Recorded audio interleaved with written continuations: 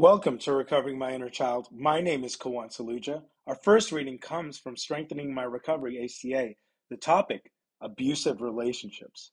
We stay in abusive relationships because they resemble how we were raised. Big Red Book, page 197.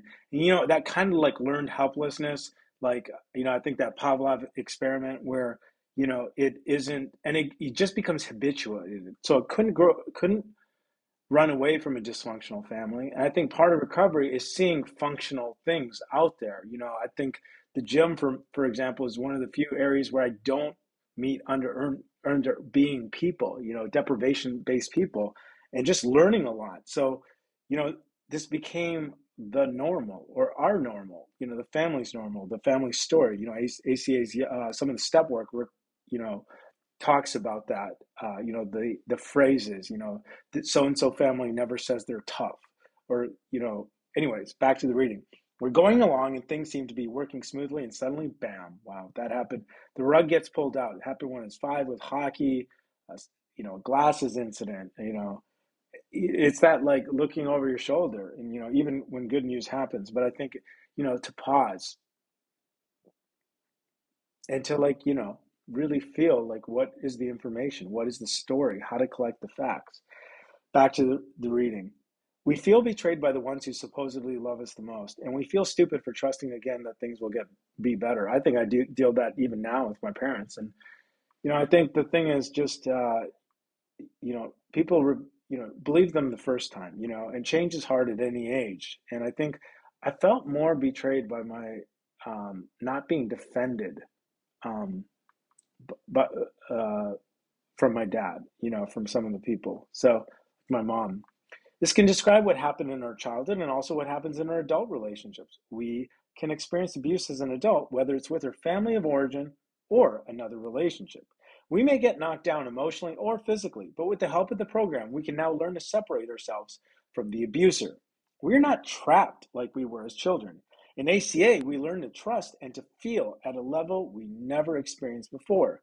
We have choices to continue to hope the others will change as we continue to be abused, or remove ourselves and find a safe haven. And I think safe haven also includes processing the information and finding safe places, good therapists. And, so much of my vision is just to heal from trauma and have a shit ton of fun.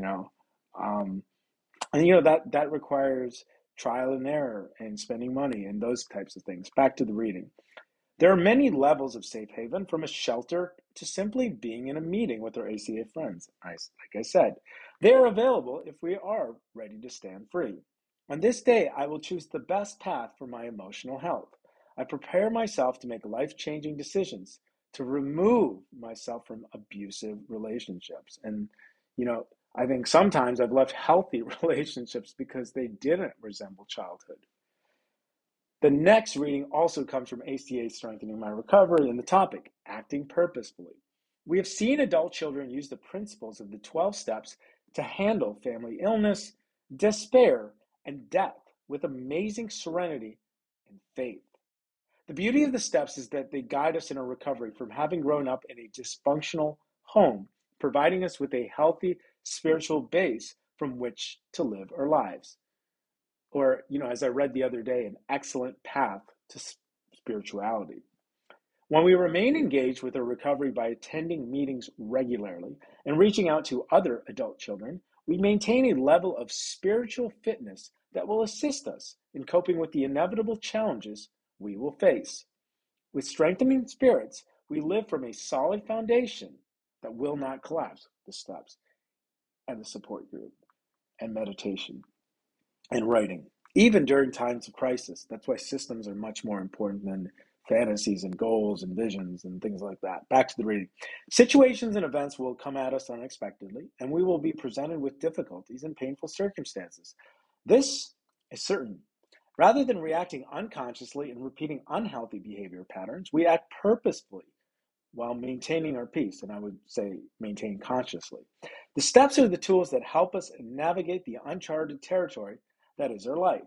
By continuing to apply what we have learned on a regular basis, we can face the trials of life with grace. On this day, I will apply the universal wisdom contained within the 12 steps to whatever problem I am facing. And that concludes today's readings for Recovering My Inner Child. Until next time, this is Kawan Saluja, reminding myself that I no longer have to react from dysfunctional family patterns. And with the help of the steps, I can create new patterns.